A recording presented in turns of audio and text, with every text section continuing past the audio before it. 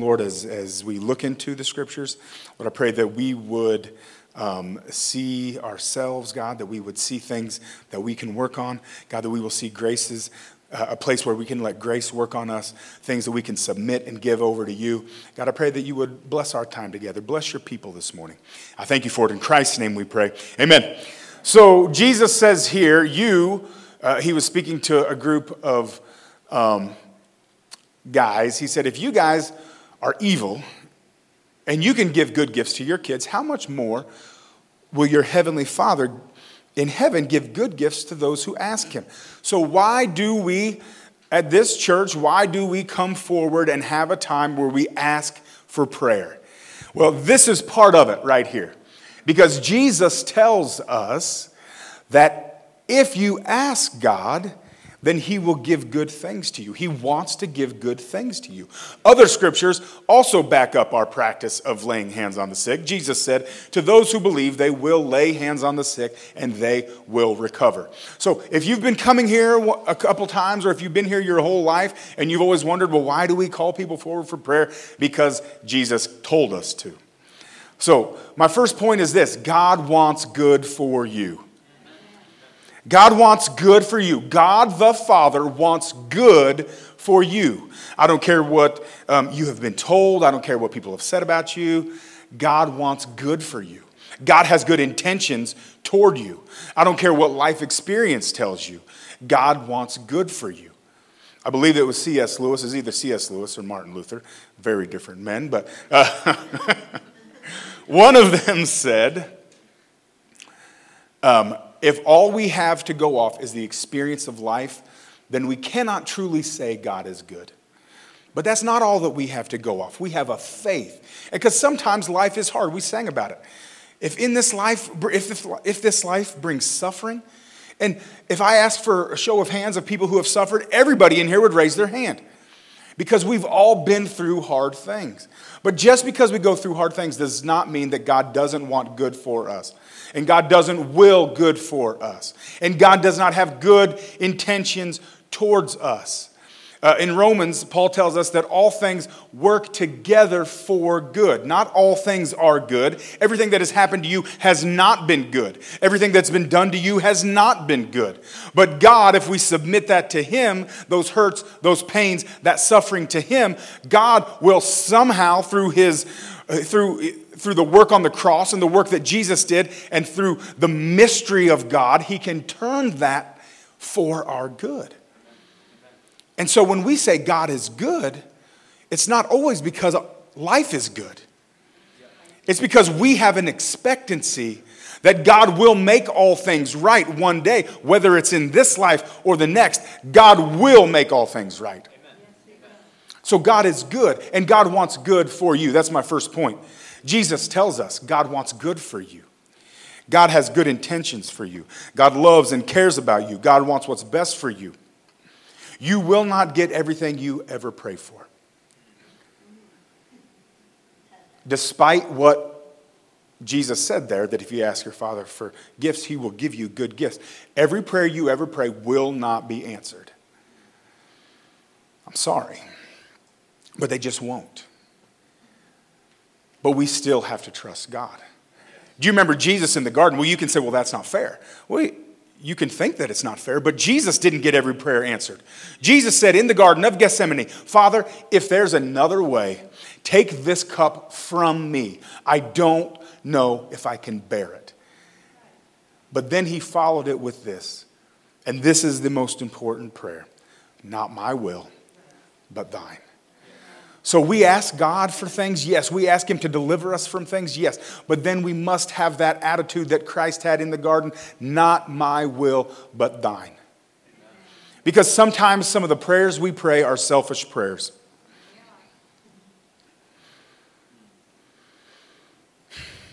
I love Lamborghinis and Ferraris and Bentleys.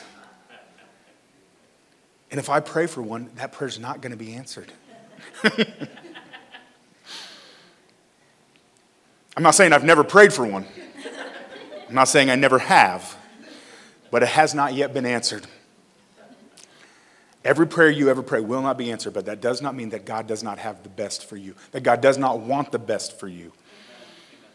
Amen? All right, so there's something else that is tied to our prayer in asking God things. So my first point is that God, your Father, wants what is good for you. He has a purpose for your life. God has purpose for you. I don't care who has told you that you were a mistake or that you were an accident or that you will never amount to anything. That is rubbish. That is not true. God has purpose for you. God has a purpose for you.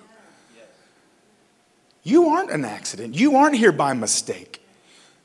You aren't invisible. You have purpose and you have worth. You are a child of God. So that's my first point. If you don't hear anything else I say today, hear that. Hear that.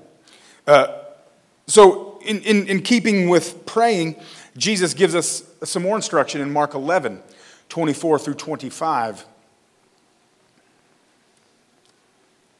And it says this, "Therefore I tell you, whatever you ask for in prayer, believe that you have received it, and it will be yours. And when you stand praying, if you hold anything against anyone, forgive them, so that your Father in heaven may forgive you your sins." I'm glad I didn't write that, because I would be uncomfortable right now if those were my words. But those aren't my words. When you stand to pray, you should not just have yourself on your mind. You should have other people on your mind who have wronged you, who have done evil to you, who you don't want to forgive. When you stand to pray, we should not just be thinking about ourselves. When we pray, we are to examine our hearts and see who we're mad at. It's crazy. It's simple. I mean, it sounds simple, but it's hard to do, right? Yeah, but you don't know what they've done to me. And you're right. I don't know what people have done to you. I believe that in a room with even this many people, that there are people in here with deep wounds. Deep wounds. Wounds that you're embarrassed about, wounds you don't want to talk about, things people have done to you that you don't want to mention, you don't want anybody else to know. I believe that. But I also believe there's a way to make peace with that. And that's through forgiveness. When you stand to pray, Jesus said, when you pray and ask the Father, He will give you what you ask if you believe. But tied to that is forgiveness. Tied to praying, when you come up for prayer and you come up mad at the world or hating people, or if you spend all Saturday night on Facebook or Twitter arguing with people, hating on people, posting hateful, mean things, but yet, oh Lord, help me, Lord.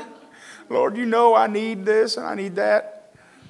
But you've been hating on people? Or you're holding grudges against people? Or you won't forgive people? Your prayers aren't going very far. Again, not my words. The words of Christ. If we want to be forgiven, we have to forgive. Man, that's tough. That's tough because I think we all want to be forgiven. Right? I want to be forgiven. Lord knows I've messed up. Ask people in here that know me. They could give you a list of my faults and sins and probably alphabetize them and categorize them for you. We've all sinned. We all need forgiveness. I'm at the top of the list. Paul said he was the chief of sinners. Well, I hadn't been born yet. We all need forgiveness. But we all got to forgive. It's a forgotten practice of Christianity. It is a forgotten, pushed aside, belittled practice of Christianity that we have to live a life that is forgiving. Because we hold grudges, don't we? Oh, we say things like, oh, they're dead to me. Or they made a mistake when they crossed me.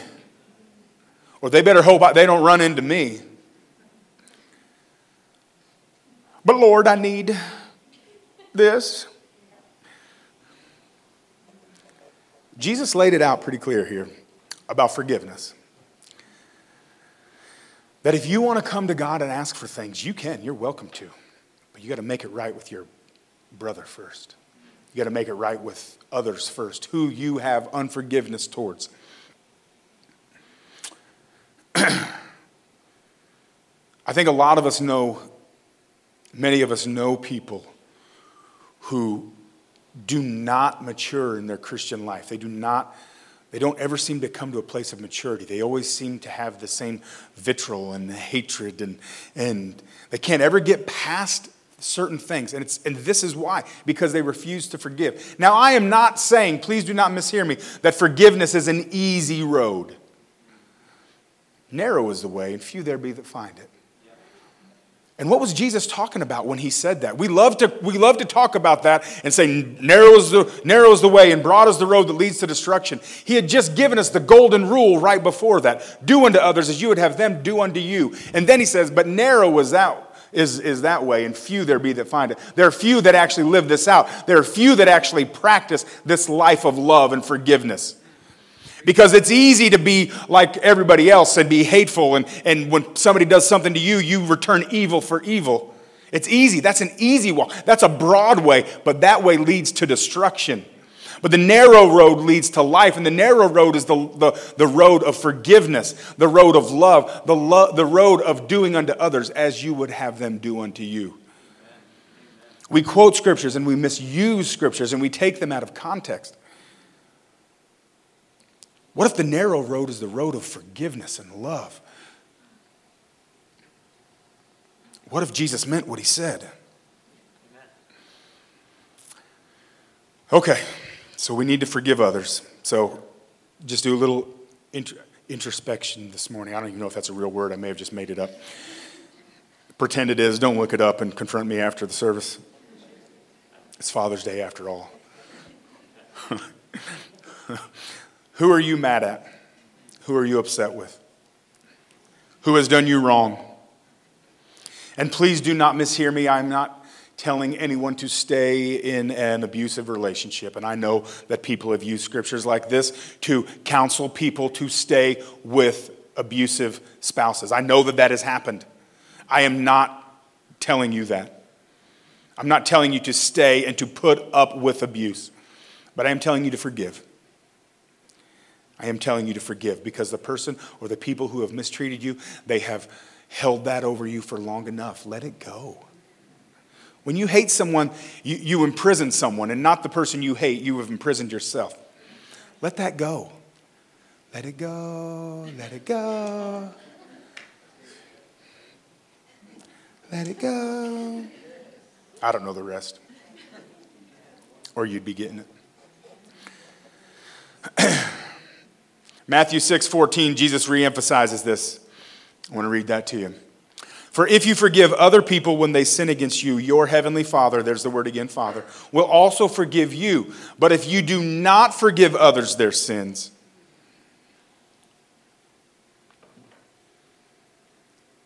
then, if you do not forgive others your sins, I mean, look at this. This is astounding. Your Father will not forgive your sins. Even when you have a right to be mad, even when you're justified, forgive. When you choose to forgive someone, you unlock freedom for yourself. Sometimes forgiveness is just a choice, and it takes the rest of you a lifetime to catch up with it. But forgiveness is a choice. You choose to forgive. You mentally choose to forgive. And it's not saying that all the emotional hurt and all the emotional pain that was caused to you will just disappear. But if you choose to forgive, I believe that starts the healing process. Amen. Amen. So Jesus calls us in these passages to forgive others. And that is very important. It's important to our own forgiveness to forgive others. But so that's my second point is forgive. My first point was that God has good intentions for you. My second point is forgive. You need to forgive others. My third point kind of ties to my second point, though, that you must forgive yourself. Because there are a lot of people, and there are many people, even in this room, who have not forgiven themselves for things they have done. Who have not forgiven themselves for mistakes they've made. And we need to forgive ourselves. The second, they asked Jesus about what are the greatest commandments. He said, love God. But then he said, love your neighbor as yourself. Well, if you don't love yourself, then you can't love your neighbor very well either. Because if all you do is speak hate speech to yourself in your own head, and there's sometimes that I have to catch myself doing that, I start calling myself a moron, a nincompoop. Maybe you speak a little harsher words than that to yourself. I don't know. I used to get my mouth washed out with soap when I would say things. So I even in my head, I tend not to say them. Because I know they're always watching. They're always close. But maybe you speak poorly to yourself, and so that's why you speak poorly to other people. Maybe you won't forgive yourself, so that's why you hold grudges against other people. Maybe what you need to do is open yourself up to the mercy and grace of God and forgive yourself for those things that you did wrong, even when you knew it was wrong. Now, we all make mistakes sometimes unknowingly and unwittingly, but a lot of us, and most of us, and chief of sinners, have knowingly done things that were wrong. And we have to forgive ourselves of those things. We cannot hold those things against ourselves. Because what we do then is we limit what God can do in us and through us. Not because he's limited, but because we limit ourselves. We think we put restriction on ourselves. Well, man says if you've done this, then you can't be elevated in this area. Man says if you've done this, then you must be put away. Churches have said if you have done this sin, well, then there's no forgiveness. And you can no longer be in leadership, or you can no longer do this, or you can no longer do that. Some of us need to forgive ourselves. And that's my challenge to you this morning, to forgive yourself. Because in doing that, you will find it's easier to forgive others. Don't talk poorly to yourself. You are a child of God. We sang about it this morning. Don't talk to yourself in a way that you wouldn't talk to somebody else. If you spend every time you make a mistake, you're self-hating, that's bad. That's very simple. That's bad. What the preacher said this morning, he said something was bad. Do not hold grudges against yourself. Yes, hold yourself accountable. Be accountable for your actions. I'm not saying that. I'm not saying go rob a bank on your way home and say, well, I forgive myself. I'm just doing the will of the Lord, forgiving myself. No, that's not what I'm saying. But we've all made mistakes, and you have made mistakes. Forgive yourself. Let it go. The most important decisions that you will ever make have not been made yet. What matters is what you do going forward. The past, Paul tells us that in Christ we are new creation. We are new creatures. So forgive yourself. This is hard for many of us.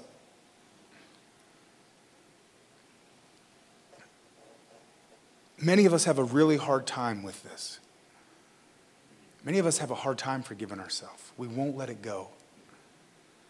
And for some of us, it's because other people keep throwing it up in our face.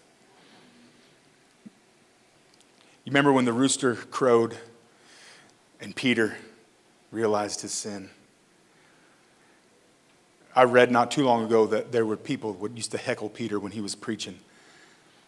And they'd cock-a-doodle-doo while he was preaching to remind him of his sin. Sometimes there's people that will remind you, that will throw it up in your face.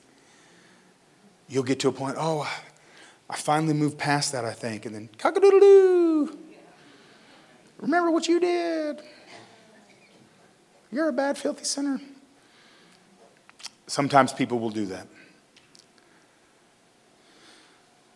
But forgive yourself, forgive them, and move on. Some of us, it's a struggle to forgive ourselves. Some of us have a pretty easy time forgiving ourselves. Like, I did the best I could. Yeah. We move on. That tends to be me. Just kidding. But some people have an unhealthy disdain for themselves, and God has not called us to that. God has not called us to that. We are priests and kings in the kingdom of God. And if you are a child of God, and you are, don't have such a low esteem, don't have such a low value of God's creation. God created you. Love your neighbor as yourself. Jesus said it's hard to love others when you don't love yourself. And I'm not trying to be Tony Robbins this morning and give you some, you can do it message and just believe in yourself. But in those types of messages, there is a measure of truth. That we have to accept the fact that we are forgiven and that our past does not define us. What we have done does not define who we are. We are not our past. We are who Christ says we are. Amen. Amen. So did we get that? Forgive others and forgive yourself. The next passage in Scripture where Christ talks about his heavenly Father is Matthew 7:21. And it says this, "Not everyone who says to me, 'Lord, Lord,' will enter the kingdom of heaven, but only the one who does the will of my Father who is in heaven." Not everyone who claims to be a believer, not everyone who calls Jesus, who says Lord, will enter the kingdom of heaven. Now, the kingdom of heaven here is not just talking about the sweet by and by. The kingdom of heaven is talking about the kingdom that Jesus came to establish. John the Baptist said, "The kingdom of heaven is at hand." And then he said, "Behold, the Lamb of God who takes away the sins of the world." Jesus came and established a new way of life. He established the kingdom of God. And not everyone who says, "Lord, Lord," is a follower of this way that Jesus brought. This way that Jesus taught us. This way of the kingdom of God. Jesus lived his life in the way of the kingdom of God. And then we are to follow in his footsteps. John tells us that if we are his followers, then we should live as he lived. And we say that Jesus said, "I am the way, the truth, and the life." And he has called us to walk in that way. Not everyone who says, "Lord, Lord," is a follower of the way of the kingdom of God. Not everyone who says, "Lord, Lord," is a partaker of this way of the kingdom of God. But he said, "Only those who do the will of my Father." What is the will of the Father? It's a big question. The Bible's a big book. Jesus sums up the law, though, for us in 2 verses. He says, love God and love your neighbor. What is the will of the Lord? What is the summary of all of the law? Love the Lord thy God with all thy heart, thy soul, thy mind, thy strength, and love your neighbor as yourself. Matthew 23, Jesus tells it to us in a little different way. He says, "Woe to you, teachers of the law and Pharisees, you hypocrites." Jesus wasn't always real nice to religious people. Jesus was nice to what the people of his day called sinners. He was real nice to them. He would go to their house and eat dinner. But when it came to the religious people, when it came to the teachers of the law, when it came to the preachers, he wasn't real kind to them. He said, "You hypocrites, you give 1/10 of your spices, your mint, your dill, and your cumin." I don't know, I've never known, is that cumin or cumin? I'm not a big fan of it anyway. "But you have neglected the more important matters of the law." And then he tells them what it is: justice, mercy, and faithfulness. You should have practiced the latter without neglecting the former. Hosea 6:6 says this, "For I desire mercy, not sacrifice, acknowledgement of God rather than burnt offerings." More than God wants sacrifice, more than he wants burnt offerings, he wants mercy from his people. He wants justice from his people. We are to be people who give mercy and seek justice. We are to seek to live lives that treat everyone justly. We need to fight for injustices when we see them and not turn a blind eye to them. Last week on this platform, we heard about the practice of redlining. That needs to end. We need to seek justice. In our own city, we heard testimony of a man who said that he can't call and rent a house. He has to have his wife do it because he is a black man. That's injustice. And we need to seek to end that. Not everybody who says, "Lord, Lord," is doing the will of the Father. And not everybody who says, "Lord, Lord," is going to the kingdom of heaven. But only those who do the will of the Father. What is the will of the Father? Jesus summed it up for us and then talked to us about it. It is to bring mercy and to seek justice.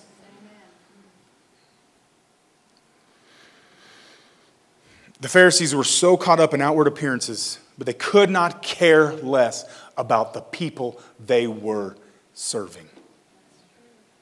They didn't care about them. They would stand and pray and say things like, "Lord, I thank you that you have not made me as this woman or as this tax collector.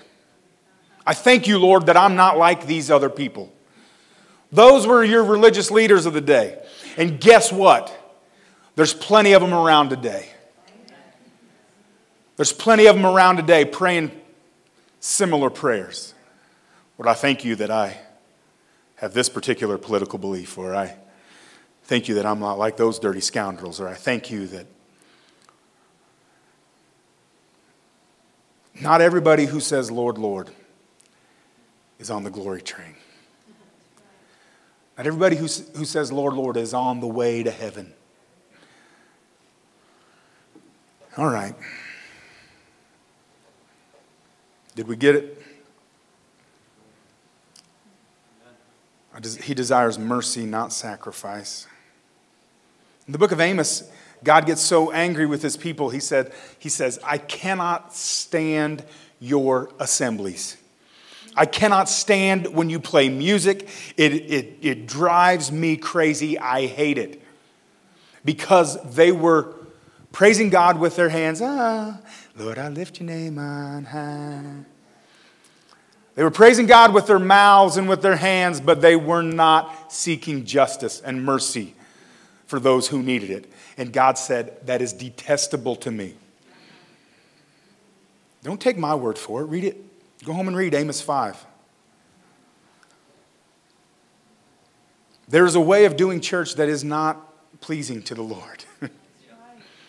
There is. Read Amos 5. There's a way of gathering together and singing and praising that God he's not interested in. There's also a way of doing church that the devil's comfortable. I preached about that a while ago. About when Jesus came in and he started preaching, and it said there was someone in the synagogue. The devil started coming out of him. And he said to Jesus, "Why are you interfering with us?" Because there's a way to doing church that plays right into the devil's hand. Lord, let this not be a church that does that. All right. Seek justice. Love mercy. All right. It's 11:19. We need to get to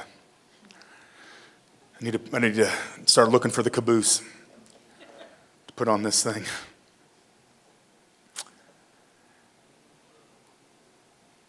We must not just be concerned for ourselves and for our kind.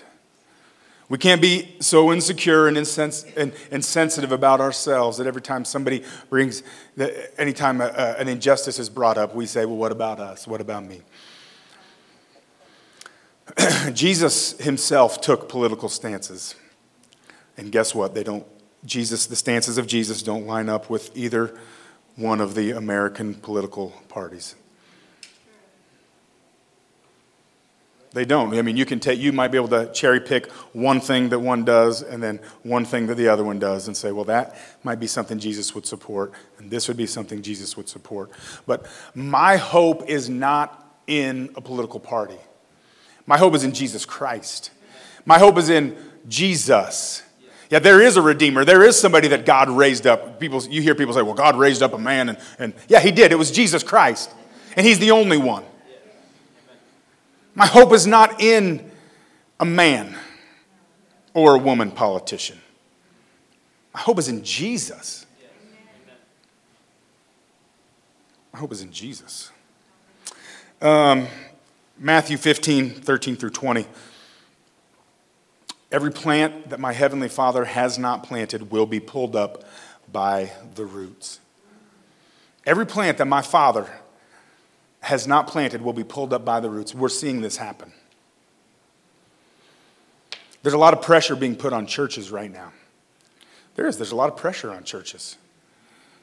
A lot of pressure on people, a lot of pressure on, first we had the pandemic, then we had civil unrest, and there's just a lot of pressure. And pressure is a revealer.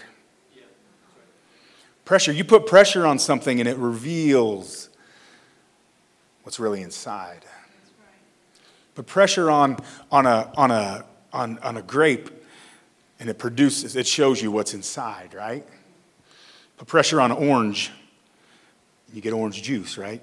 But you put pressure on something and it reveals what's inside. And a lot of us are revealing our true character. A lot of us are revealing our true selves.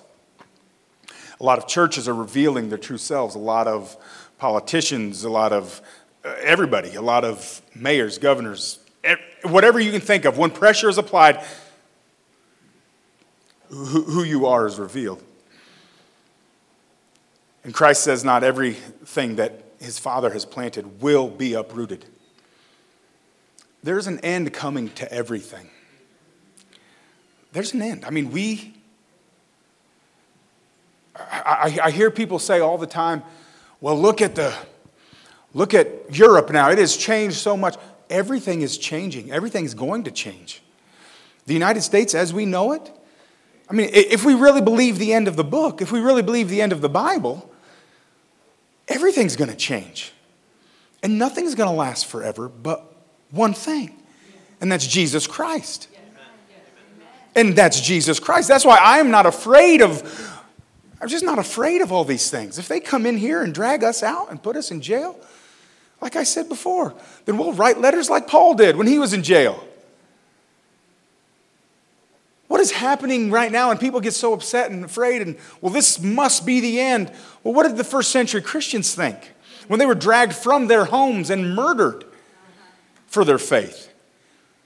Well, it could happen here. Yeah, it could happen here. But I'm not going to worry about that.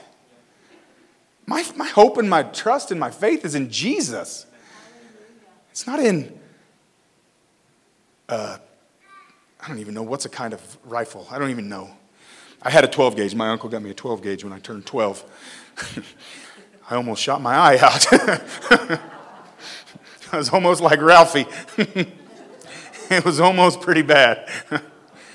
He lived on a farm, and I'd go out to visit him, and he'd be like, oh, yeah, go on out there. And shooting pop cans on an ice-covered pond, and at 12 gauge, I guess they ricochet sometimes. And anyway, what was I carrying on about? Oh, my faith, I do remember one time we were having a watch night service at our house, and somebody came and busted out our window. And I went and grabbed that 12 gauge out of the closet. It wasn't loaded. What was I going to do? Murder someone for busting out my window? At a church service? My hope is not in my 12 gauge that I sold at a garage sale. That's probably illegal. I probably shouldn't even be telling that story. But my hope wasn't in that. I tried putting my hope in that. I did for a little while. That's a false hope. There's a false narrative going around that you've got to protect yourself, that you've got to, and that's fine. You can do that, but don't tie it to Jesus. Because when they came for Jesus, what did he do? He said, my kingdom's not of this world, or my people would be fighting, but they're not, because that's not what we do in the kingdom of God. Because he said, my kingdom's not of this world, so my followers aren't fighting. So if all you want to do is punch somebody or kick somebody, what kingdom do you belong to? I don't think it's the one that's given to us in the New Testament. All right. Not everything, or everything that has not been planted by the Father in heaven will be uprooted. And there's one branch that's been planted by the Father in heaven. It's the seed of David. It's the root of Jesse. It's Jesus. That's the only thing that will not eventually topple someday. So don't put all your hope and all your dreams in anything else. Amen. Because there's only one plant that's been planted that will never be uprooted, and that's Jesus. All right, I want to read the rest of the scripture. I just think it's fascinating. Leave them, they are blind guides. He's talking about the Pharisees. If the blind lead the blind, both will fall into a pit. Peter said, explain this parable to us. Are you still so dull? Jesus asked them. Again, Jesus' bed manner was not always the best. Don't you see that whatever enters into the mouth goes into the stomach and then out of the body, depending on where it was purchased? It can go quicker or faster, Taco Bell. But the things that come out of a person's mouth come from the heart, and these defile them. For out of the heart comes evil thoughts, murder, adultery, sexual immorality, theft, false testimony, slander. These are what defile a person, but eating with unwashed hands does not defile them. All the moms are really mad at me that I just said that last part. In this particular environment, I would suggest washing your hands before you eat. But Jesus and his disciples were getting in trouble because they were washing their hands. Or his disciples didn't wash their hands, and they just ate. What comes out of you is what defiles you. I talked a little bit before about there's pressure on all of us right now, and what's coming out of us might just defile us. What's coming out of us, murder, murderous words, slander, lies, false testimony, theft, immorality. Those are the things that defile a person, not what you eat or... All right. I do believe that there are many, like I said, many, and I don't take pleasure in this, but I do think that it's a revealer. Many churches are being exposed right now. People are being exposed. And so the pressure is on us. And what are we? What are you? What am I? What are we? What's going to come out of us? What's going to come out of us when the pressure is put on us? And I love this explanation of Moses and the rock. That the rock is a picture of Christ, and that God told Moses to speak to the rock and that water would come out. But Moses struck the rock because he was mad, and water came out anyway. And I've heard it explained that we are to be like that rock. That whether people speak to us or whether they strike us, the water and the love of Christ should come out of us. What's coming out of you right now when this pressure is put on? It needs to be the love of Christ. It needs to be the life of Christ. It needs to be the way of Christ. Okay, this message is so many directions. I'm going to ask the band to come back up. That way you know I'm almost done.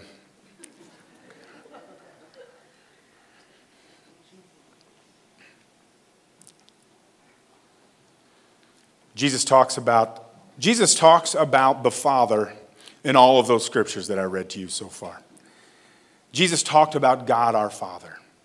Jesus mentioned the Father many, many times. Jesus said, if you have seen me, you have seen the Father. That's why we say that Jesus is the full revelation of Christ. Jesus is Christ revealed. What does God look like? We know that he looks like Jesus. I want to read you one last scripture. Well, there's actually, I shouldn't have said that. I want to read you probably my favorite scripture where Jesus mentions the Father. This is found in Luke 23 through 34, or 23:34. And Jesus said, Father, forgive them, for they don't know what they're doing. Jesus speaking directly to the Father. Jesus looked out at our humanity. He looked out and he saw the murder in their hearts. They were murdering him. He looked and he saw their hatred.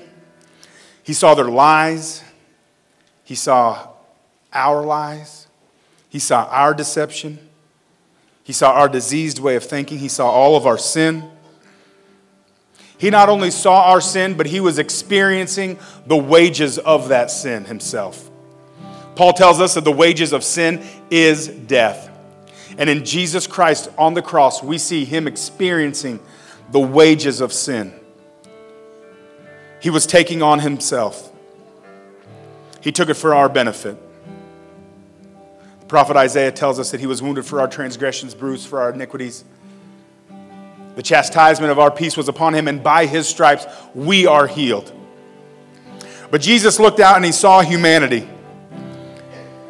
And he said, Father, forgive them, for they don't know what they're doing. Forgive them, for they don't know what they do. But you know, I think sometimes when we think about Jesus and the Father, we think about them as two separate entities. We think about the Father as the God of the Old Testament who has a temper and who could get mad, and Jesus as the one who's like trying to settle him down and saying, okay, Dad, you know, don't get so upset. And I think sometimes we think about God the Father that way. That's a flawed way of thinking.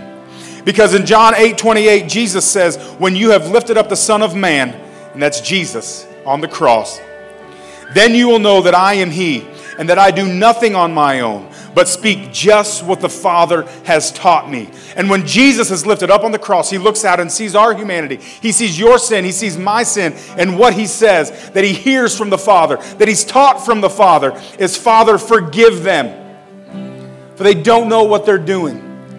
So I'm telling you this morning, I talked to you about forgiving other people. I talked to you about forgiving yourself. I'm telling you this morning, there is a Father in heaven that wants to forgive you, that wants to wash you, that wants to cleanse you, that wants to make you right, that wants to heal you, that wants to set you free from all your unrighteousness, that wants to set you free from your guilt, free from your shame, who wants to lift those burdens off of your shoulders. That we have a Father in heaven who loves us so much.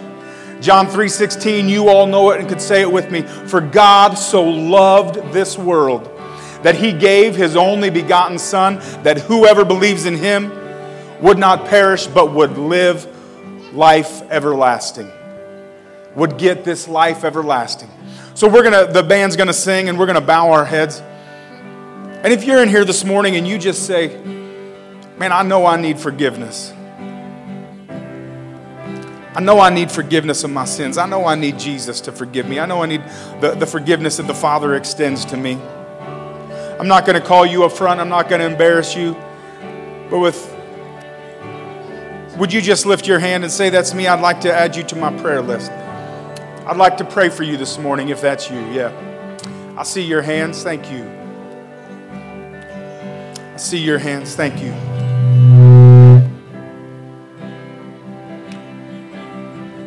Jesus says in John 5:21, for just as the Father raises the dead and gives them life, even so the Son gives life to whom he pleases to give it. And that's you. He pleases to give you life. Lord, I pray that you would just touch those this morning who have raised their hands. God, I pray that you would give them life. God, that they would receive your forgiveness. They would ask you in their own way to forgive them and to cleanse them of their sin. God, I pray that you would go to them. Lord, I know that you are faithful and just, that we have an advocate with the Father who is faithful and just to forgive us of our sins. Lord, I pray that you would do that work this morning. God, let them feel your arms wrapped around them this morning. Let them see your hand in their life. Let them know that you have good intentions for them. God, I pray that you would be with all of us this morning. God, let us know that you have good intentions for us. God, help us to understand that you want what is best for us, that you have a plan for our life, that you have a purpose for our life. God, help us to forgive. Help us to be people who live forgiving lives. Help us to forgive those who have hurt us, those who have harmed us, those who have sinned against us. God, help us to forgive ourselves. God, help us to forgive ourselves of our mistakes and of our failures. God, I pray that we would forgive ourselves of all the evil that we have done.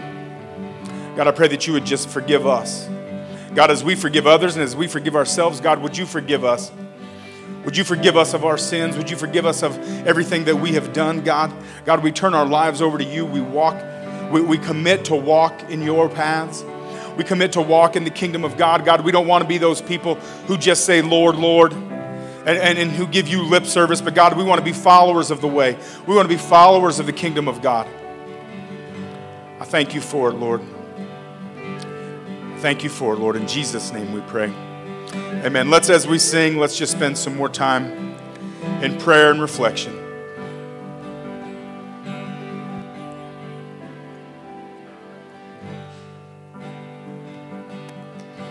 Jesus.